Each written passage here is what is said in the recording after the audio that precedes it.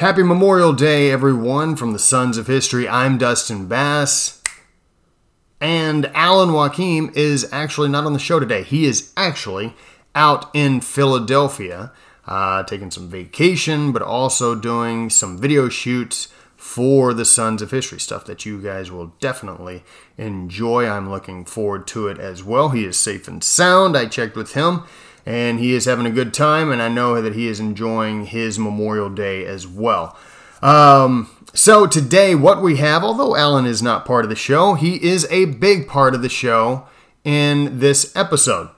What we have for you is an interview that was conducted by Alan Joachim with Lieutenant Colonel Dick Cole. Now, you're probably thinking, Lieutenant Colonel Dick Cole, where have I heard that name before? I know it. Well, Lieutenant Colonel Dick Cole was the last surviving Doolittle Raider of the Doolittle Raid, which was the initial reaction to the attack on Pearl Harbor in World War II. This happened April 18th, 1942. Lieutenant Colonel Dick Cole actually passed away this April 9th, and very close to the anniversary of the Doolittle Raid. Now, Alan had talked to me prior to getting this interview and was like, Dustin, we've got to get this interview. Mr. Cole is 103 years old. We know that he is not going to be around for very much longer, and boy, was he correct. Just a few months later, Mr. Cole passed away. So he actually got with Mr. Cole and his daughter, Cindy Shaw, who is the woman that you'll hear on this interview, and got this interview in December of last year. He went to San Antonio to meet with Mr. Cole and Miss Shaw. And it's a wonderful, wonderful interview and a great moment captured about not just American history, but a huge part of world history. And we know that you'll enjoy this. There's not going to be any book recommendations or movie recommendations. It's strictly, let's get to this interview, let you guys listen to it while doing whatever it is that you're doing during your Memorial Day celebration. And we do want to thank all those who have gone before us over the centuries, who have given their lives to protect the freedoms and liberties that we enjoy today. So in memoriam, we say thank you. It's a beautiful thing. It's a beautiful day that we get to celebrate of those who have served and sacrificed so much for the United States of America. And as we also see in this interview that is coming up, not just for America, but for the world. So we know that you'll enjoy this interview, and be sure to go check out our website as well, www.thesonsofhistory.com, and also go check us out on social media, like and subscribe to everything that we got. We've got a lot going on. We've got our YouTube page, so you can check that out. Subscribe, please, and go check out our Facebook page. We're super busy on that. Always got great stuff going on over there. And also check out our Instagram and our Twitter pages. So, without further ado, here is the interview with Lieutenant Colonel Dick Cole. Today we have a very, very special treat. This gentleman right here, his name is Colonel Dick Cole. A little background on him, the Doolittle Raid. Now, I know a lot of people at this point in time are not too familiar with the Doolittle Raid. But the Doolittle Raid was conducted in April 18, 1942. After Pearl Harbor, President Franklin Delano Roosevelt was very, very angry with the way things turned with the bombing of Pearl Harbor. It was an undeclared war, and here they are bombing us. And he wanted to retaliate. So a gentleman by the name of Lieutenant Colonel Jimmy Doolittle was to lead 79 other men on 16 twin-engine bombers to attack Japan. Now, if you saw the movie Pearl Harbor, you will remember at the end of the movie where Alec Baldwin, who played Jimmy Doolittle, they took off from the aircraft carrier USS Hornet. 16 twin-engine bombers. Alec Baldwin, of course, played Jimmy Doolittle, and the guy who sat right next to him, the co-pilot, is this gentleman right here. This is Colonel Cole. Good morning, Colonel Cole. How are you doing today? Morning.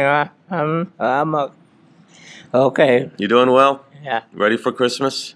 No. Well, I wanted to start off with. I know that there have been a lot of books, and I believe you have your own book, or there was a book written about you. But start off with so that people can get a better background on the raid. I know that Carol Glines is someone that you recommend. Is there anybody else that you recommend, or any movies that you think accurately portray the raid? Mm-hmm.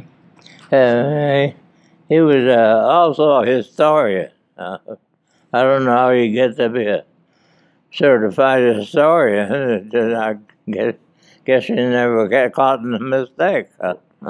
Right. I have a couple of his books. Yeah. What did you think of the movie 30 Seconds Over Tokyo? Is that a good representation for people to watch? Well, the book itself was supposed to be, and it has held up pretty good. Mm-hmm. Authority on the raid. The truthfully. It is a truthful Yeah. authority. Okay. Now, during the raid, was there any moment that stood out that you remember the most that you will never forget? I don't want you to think of this smarty answer, but the most memorable thing was when my parachute opened.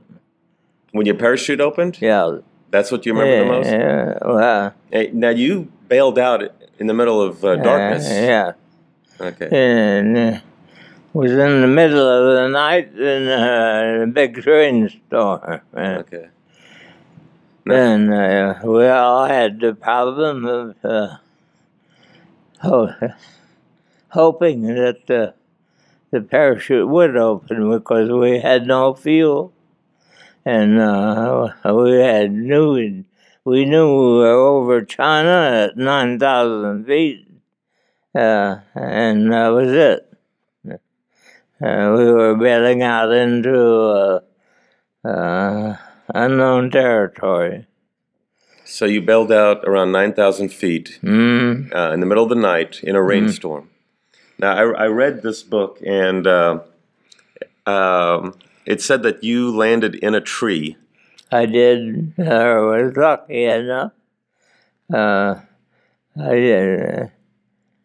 One of the quandary problems in that situation was once you bail out, you have the problem, where am I going to hit? And so forth. It turned out that I was fortunate enough that I didn't touch the ground. Right. I ended up in a small pine tree, and in the middle of the storm, you couldn't see anything, do anything. It was wet, so I covered up myself as possible, make it as comfortable as possible, and had hung there until daybreak. The storm had abated, and I could see the ground. Everything was nice and peaceful, and I was on the side of a mountain. Yeah. Now, from what I read, you turned your parachute into a canopy, slept in it, but you were high up in a very steep mountain. Yeah.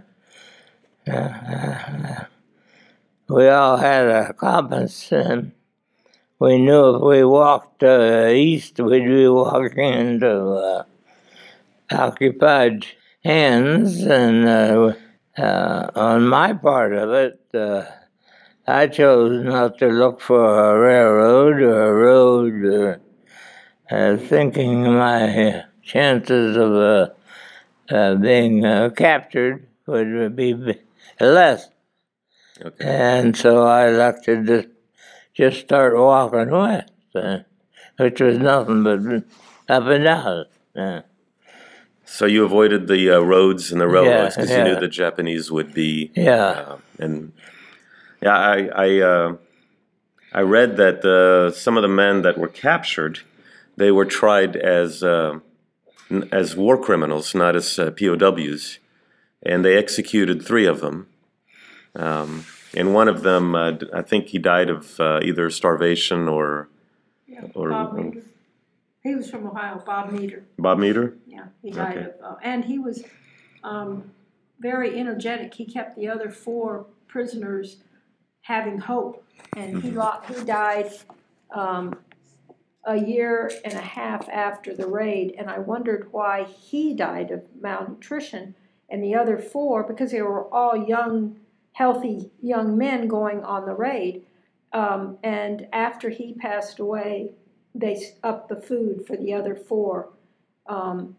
They still had another year and a half to go, but there was enough that they kept them alive. But one of the raiders, Bob Barr, the other 5 alive, one of the raiders, other 4, Bob Barr was so sick that when at the end of the war, they couldn't move him for 2 weeks. So he was really on. The other guys, they were able to, they literally, they knew that the raiders were in there because Chase Nielsen, one of the only survivor from Crew 6, Hallmark's crew, had scratched on the bottom of one of the enamel cups, "Bomb Tokyo, April 18th, 1942. They didn't label it the Doolittle raid till, after it happened. But that prison where they kept them, there were political prisoners also, and some of those people got out. And so one of those people happened to see the writing on the bottom of the cup. He's released like 6 months, a year or 2 later, and he reports to the United States government that there were some raiders in there, people that had bombed Tokyo. And so at the end of the war, the Japanese were famous for just going through the prison camps and murdering people. And they parachuted in, I think, 4 Japanese Americans that spoke Japanese that were basically our special forces into the camp to see if they couldn't save them, those 4 raiders, from being executed. And they're the ones that liberated the 4 that survived. Yes. Okay. Well, now you took part in what was the most famous, I think it was the most famous raid in the Second World War, if you don't count the Hiroshima raid. But did you, when you came home, did you tell everybody? Did they all know that you participated? I mean, how were you treated? Did every girl in the city come after you saying, "I want you"? Well, what happened? I didn't have to worry about that because initially we were told that if we survived the mission, we would get to come home. But there were 26 of us that did not get to come home. And we were left in the CBI. Which is China, India. We were kind of in limbo, and we heard that they were looking for pilots to fly the hump. So there were 6 of us decided that's what we wanted to do. And we got checked out in the C-47, the Douglas airplane, and we through the hump until we got to come home 14 months later. By that time, there was no real big, a lot of information about the Tokyo raid, so I didn't have to say anything, and I chose to do that.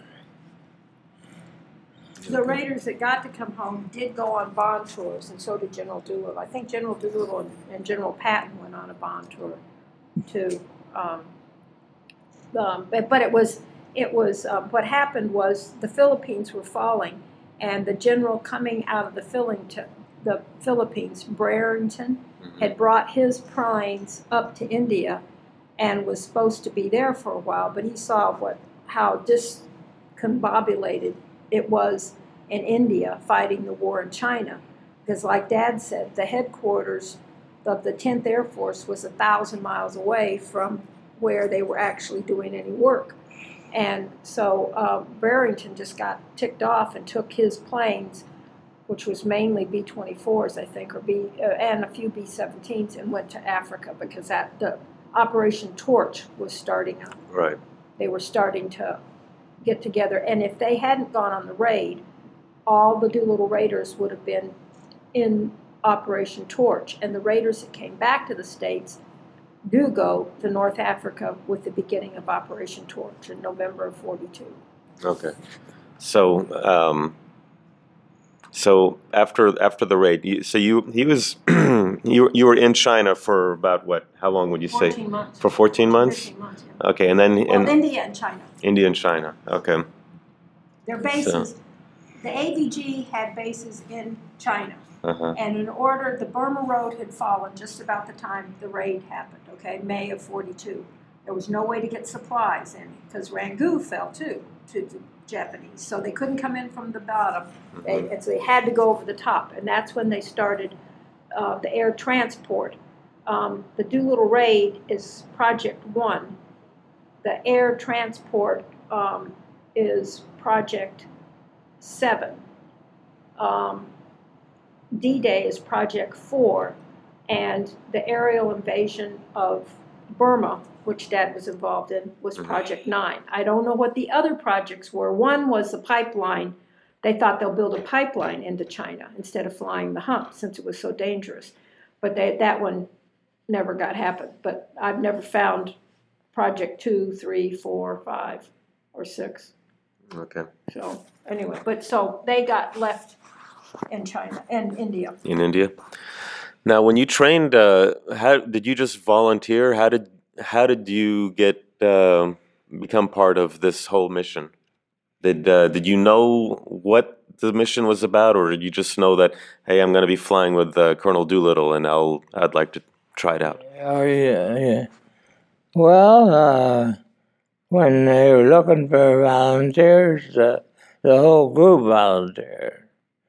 And out of the whole group volunteered, I don't have any idea why we were chosen. Who chose us, and what we're supposed to do, and so forth. I don't know. Okay. We just ended up there. So when did you know that did you first hear that we were actually bombing Japan? 2 days at sea after we left Alameda, the PA system came on and said, this force is bound for Tokyo. And then the only people that knew that was Doolittle and the hierarchy. And none of us thought we were going to. The main view was that the Hornet was the new carrier, and we were in the Pacific. And we were going to go to some island that they wanted us to fly off of and fight the war. And that's So when you heard we're destination Tokyo, what were you scared? Were you thrilled? Happy? What? Well, I don't know, and none of us, even Doolittle, had been under combat before, but that can change the direction or our thinking. Hey, we might not have a chance to do anything, or we're going to be in trouble, and all kinds of questions that came up. But there was a lot of jubilation by the Navy that we were headed for Tokyo. And after a while, everybody decided, I guess, that they better start be thinking about something else, because this is serious business. So,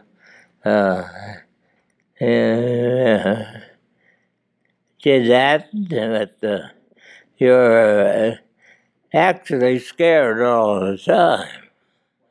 It's a kind of under the cover scare. It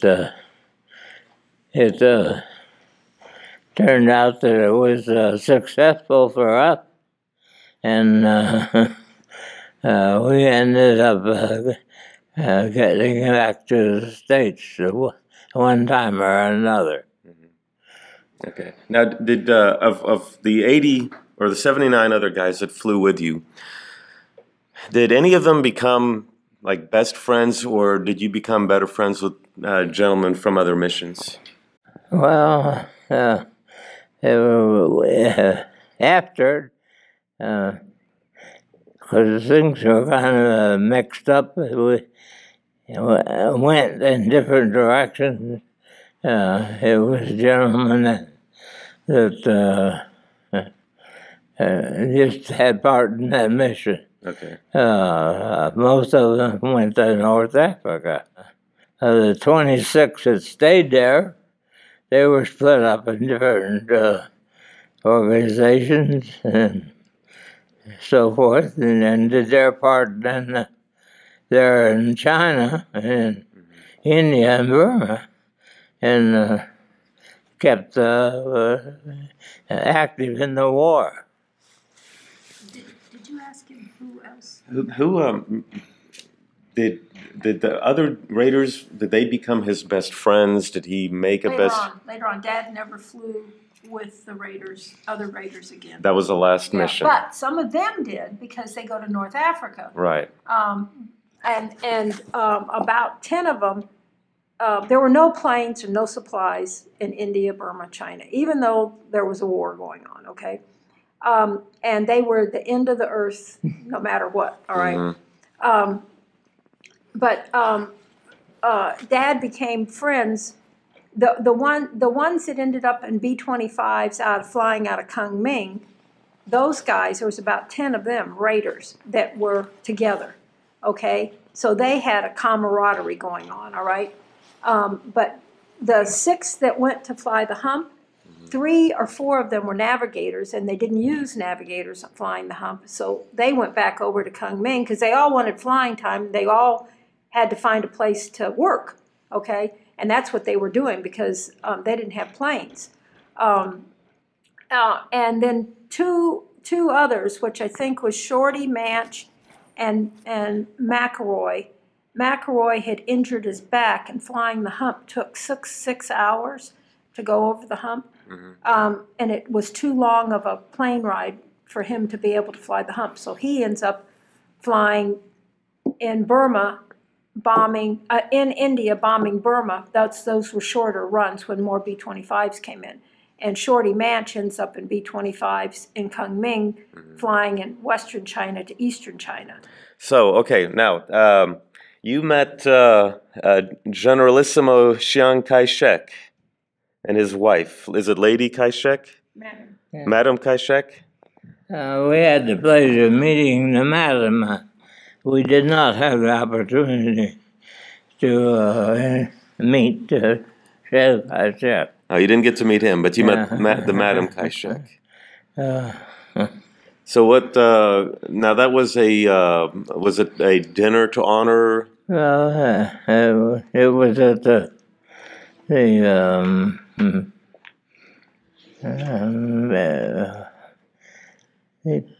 place that they had elected to be the second government while the Chongqing and the rest of So now your daughter Cindy Shaw, thank you also for being here and helping out with this. She said that you took place in the invasion of Burma. So you decided, okay, you're here, you're in the China-Burma-India theater. So, When we got orders to go home, there were quite a few of us that had experiences in that area. okay. No, Phil Cochran and John Allison, in the meantime, had been chosen to establish a airborne arrangement for the troops that were marching into Burma. Okay. There had been four attempts, and all of them had to turn back. And it was a pretty brutal assignment because you moved along on the ground. If you became injured, there was no medical help, and if it was looked pretty bad, you were parked by a tree with a gun and a few substantial things that you might need, and they moved on.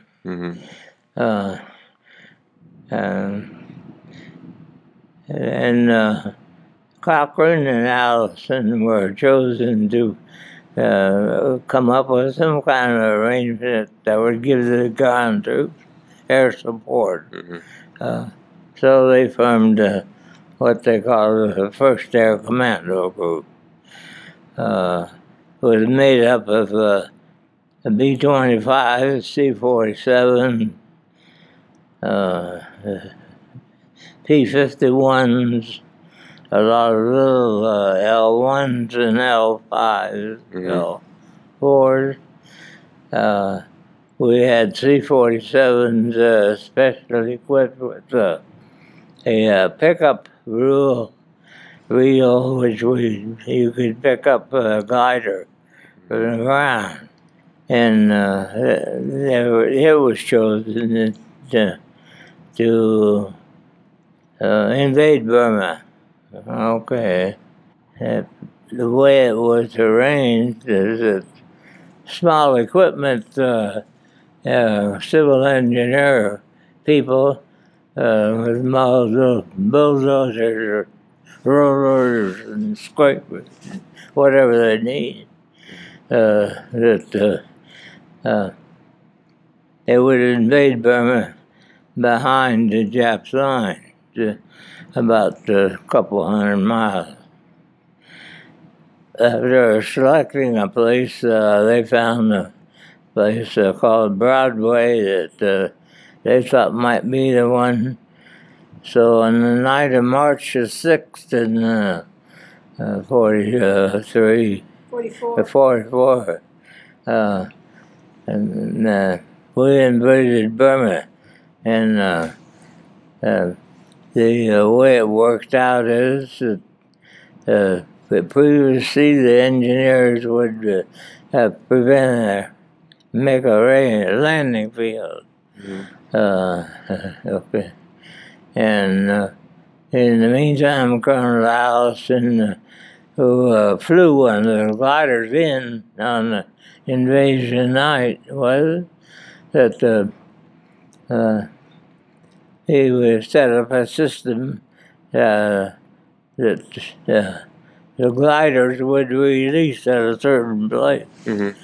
Well, about 5:30 that afternoon, a picture was taken of the field, but they thought they were going to invade it. Well, a lot of mahogany logs had been spaced here and there that disrupted the space that they needed. And there was another field that they were planning on doing that, and it ended up we finally had to go into Broadway. Well, the place that Allison had expected for the gliders to release became useless because the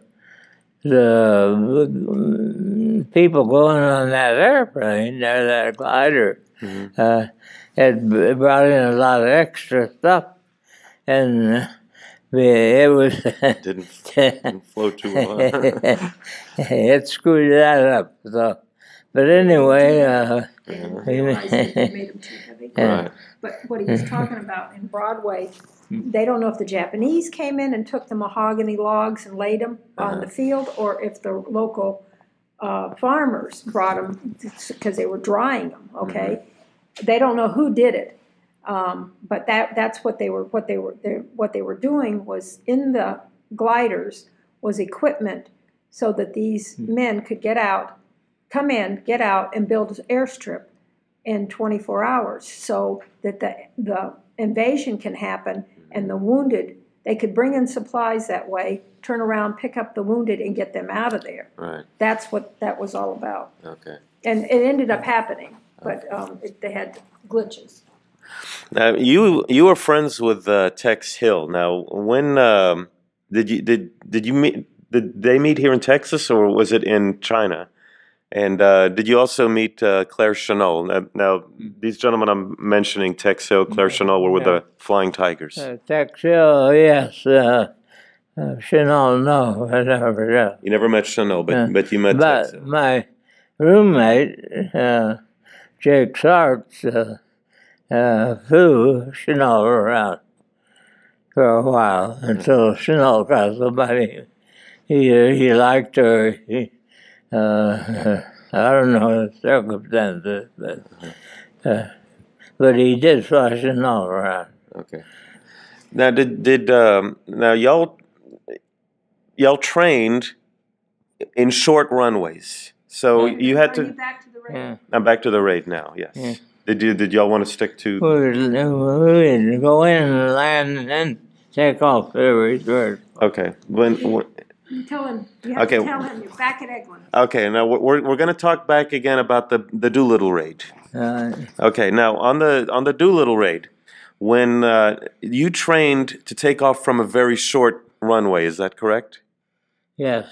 Did you know that this was an aircraft carrier that you were going to be practicing? That it's emulating an aircraft carrier, or did you?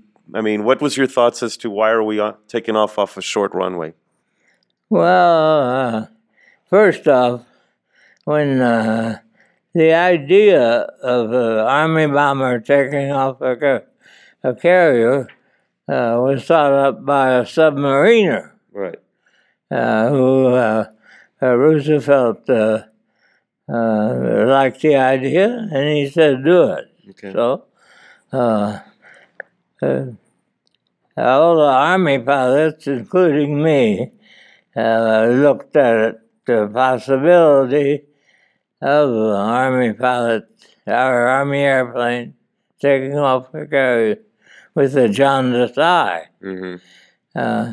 Because of the length of the runway.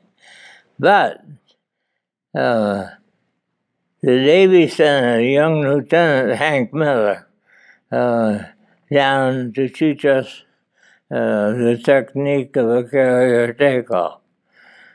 What it amounted to was that in doing that, you would have a wind from the carrier, also from the Mother Nature. Mm-hmm. Okay, well, that's fine. The carrier is very short, and he was able to teach through this way.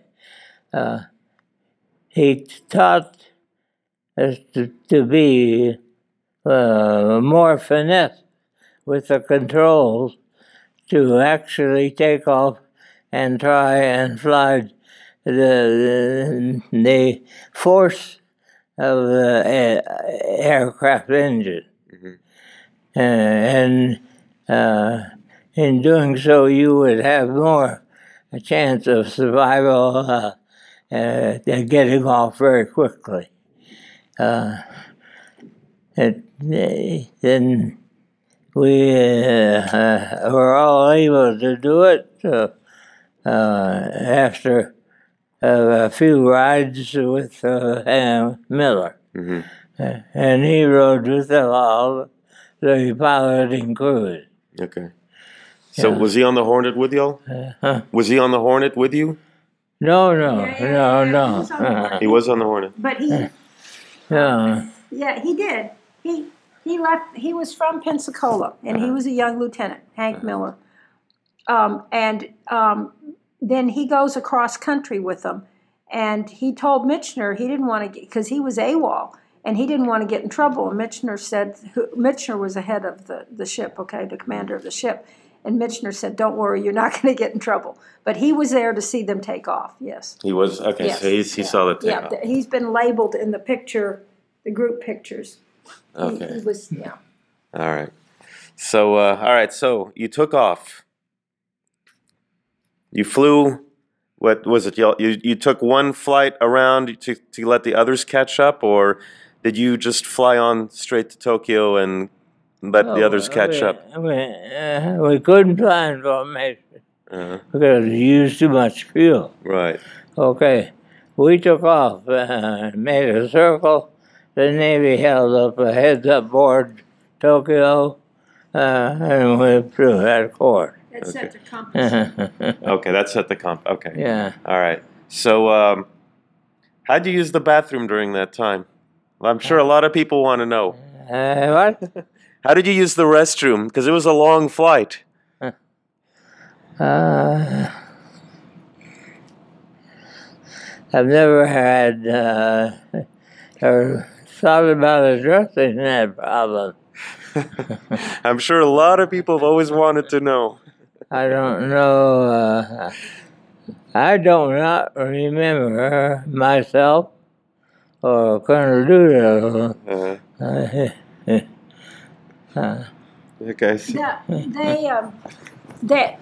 They had to take off 12 hours or 8 hours ahead of time. And so they were just getting up. Dad was on his way to breakfast when they heard the announcement, all Navy pilots man their planes. So all of them. The answer might be. They didn't eat. They didn't have liquid. Oh, wow. On the morning that they announced us to take off, nobody had a chance to go to breakfast. So consequently, there was no coffee. And maybe that was the reason. Okay. And we did not have a thermos. If you were looking at the raid from the survival standpoint, we flunked the raid terribly. We had nothing. Right. They had a compass, a knife. They didn't even have a King's canteen and water. Okay, General Doolittle's plane was a little different because Dad was flying with the boss type thing, and the other guys were 20-year-olds, 25-year-olds. Of course, the same thing happened going in B-17s, and they were a little younger. But they did pass out sandwiches to the other crews.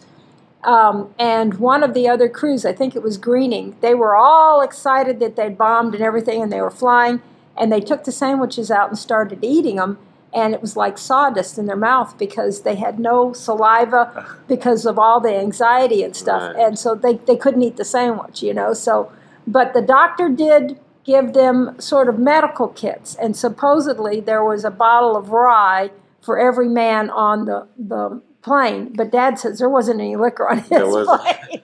He never knew. You got deprived. No. It was an exhibition in the height of stupidity. Your motto should have been "No rye, no fly." But they had no maps. They had the clothes on their back. Like I said, they had a .45, which was issued to everybody, and a knife, and they had no supplies at all. And they were not told how to bail out or anything. All they were given was a parachute, and they said, count to 10. Oh. Now, maybe all the guys, the B-17 guys, maybe nobody in Europe other than the paratroopers were taught about bailing out either, you know. How did you bail out? Was it a window, Bombay door? How did you bail out? The front part of the airplane went down through the hole in the navigator's well, and the people in the back went out to hold the back. Okay. A little background. What had happened? And you can correct me if I'm wrong on some of these. They were supposed to take off 400 miles from Japan, and they were supposed to hit the targets around nighttime. Well, they were discovered by a Japanese, I think it was a merchant ship or a fishing boat. Yeah, just a little bit. The Japanese had ships stationed in 4 different circles outside, and they had radios on them, and so that was their radar further out. And the Japanese knew that they were coming, but they had no idea that they were going to use bombers. Mm-hmm. And so the Japanese thought, well, we have another day to prepare, because they knew that the fighters could only go 300 miles in and back to the ship, or otherwise they have no place to land. So the Japanese just assumed they were going to use fighters coming in, and the difference was that the bombers had more fuel, but they were a good 200 miles further away from Japan. Mm-hmm. And General Doolittle's plane only had incendiary bombs on it. They only had 400 or 500 bombs, but each plane did carry 1 incendiary bomb. Mm-hmm. And that was that when General Doolittle went in first, he would give them the other 15 planes, a focal point to have, ability to, because the seas were rough, so all the navigation equipment, it was overcast, so they couldn't do celestial, they couldn't do reading other instruments because they were all covered they flew low, mm-hmm. and it covered so the navigators were flying by the seat of their pants. Wow. Okay. So anyway. All right. So you and Colonel Doolittle just took turns flying, from what I read in the book. And how many hours was it between the time you took off until you hit the target? Well, let's go back about the mission. The mission was that we would land at a place in China. Mm-hmm. Gas up. It didn't go to Kunming and become part of the Chinese effort. To do this, they had planned to have a homing station, portable homing station, at a place where we would enter China. Mm-hmm. Because that would be the place of the shortest fuel. Yeah. As we approached China, there was a big a warm front that Mother Nature gave us. Mm-hmm. That set things up so that things could go ahead and work. Well, on the way to China, the airplane carrying the homing station crashed, killed everybody aboard, and we had no homing station. Arriving over the Chinese coast, we could see lights here and there. The Japanese or the Chinese, thinking we were Japanese, cut down on all the lights. So we were flying in limbo. We had no other advantageous homing station within range. So our choice was to fly to where we're supposed to be, the gasoline, which was covered up by 30,000 feet of a big storm. Mm-hmm. So we couldn't have made an approach anyway. Right. So we ended up flying at a safe altitude above the terrain till we ran out of fuel. And then you bailed out. And we bailed out. Well, listen, we'll wrap this up. Is there anything that you want people to know? Anything extra that I may have missed? A question that you feel I should have answered or asked, so that people will know about this raid, this mission, and know about you? Anything that you want to tell the audience? There's no need to know anything about me. Well, the name of the game was to win the damn war. Win the war. Yeah. Okay. If you want to know more about the raid, the gentleman that they recommend, his name is Carol Glines.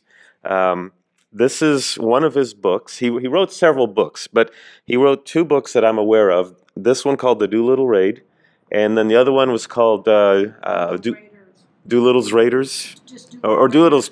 I have one that's called Doolittle's Tokyo Raiders. Yeah. So it's a little bit thicker of a book.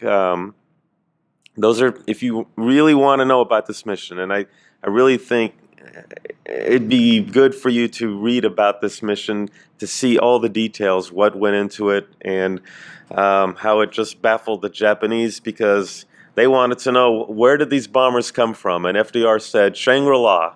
So, Colonel, I want to thank you very much. Very much appreciate you taking the time to meet with us. Cindy Shaw, your daughter. A new children's book out that's pretty good too, and the guy's name is Nathan Hale, just like the Patriot from the Revolutionary War. But we've got it, and it's a pretty good little book. It's done in a cartoon thing, and so if you want to introduce it to kids and grandkids, that one might be interesting to get. Okay, Nathan Hale. Yeah. All right, that was the spy who got hanged. That's the gentleman who said, "I regret that I have but one life to give to my country." So, Nathan Hale. Okay, so that's a children's book. It's his. He's a direct. Well, he's not a direct descendant because the young man died, but he's direct descendant of the family. The family. And he's written a couple of them, and we found this one lately, and it's real good. So. Okay. All right, Colonel. Well, unfortunately, we don't have any rum here to that rum to drink. Rye. Was it rye? Now, what was the one that there? That was. It was cognac. Cognac. There was a plan that when I think there were the last two raiders were around, that they would toast the other 78 with cognac. It was from 1895. 1896, General Doolittle. Hennessy, someone in California gave General Doolittle a bottle that was laid down the year that he was born, which was 1896. Mm-hmm. And General Doolittle passed that bottle on to the raiders. And the raiders were lucky enough that different towns and bases would invite them for reunions every April 18th.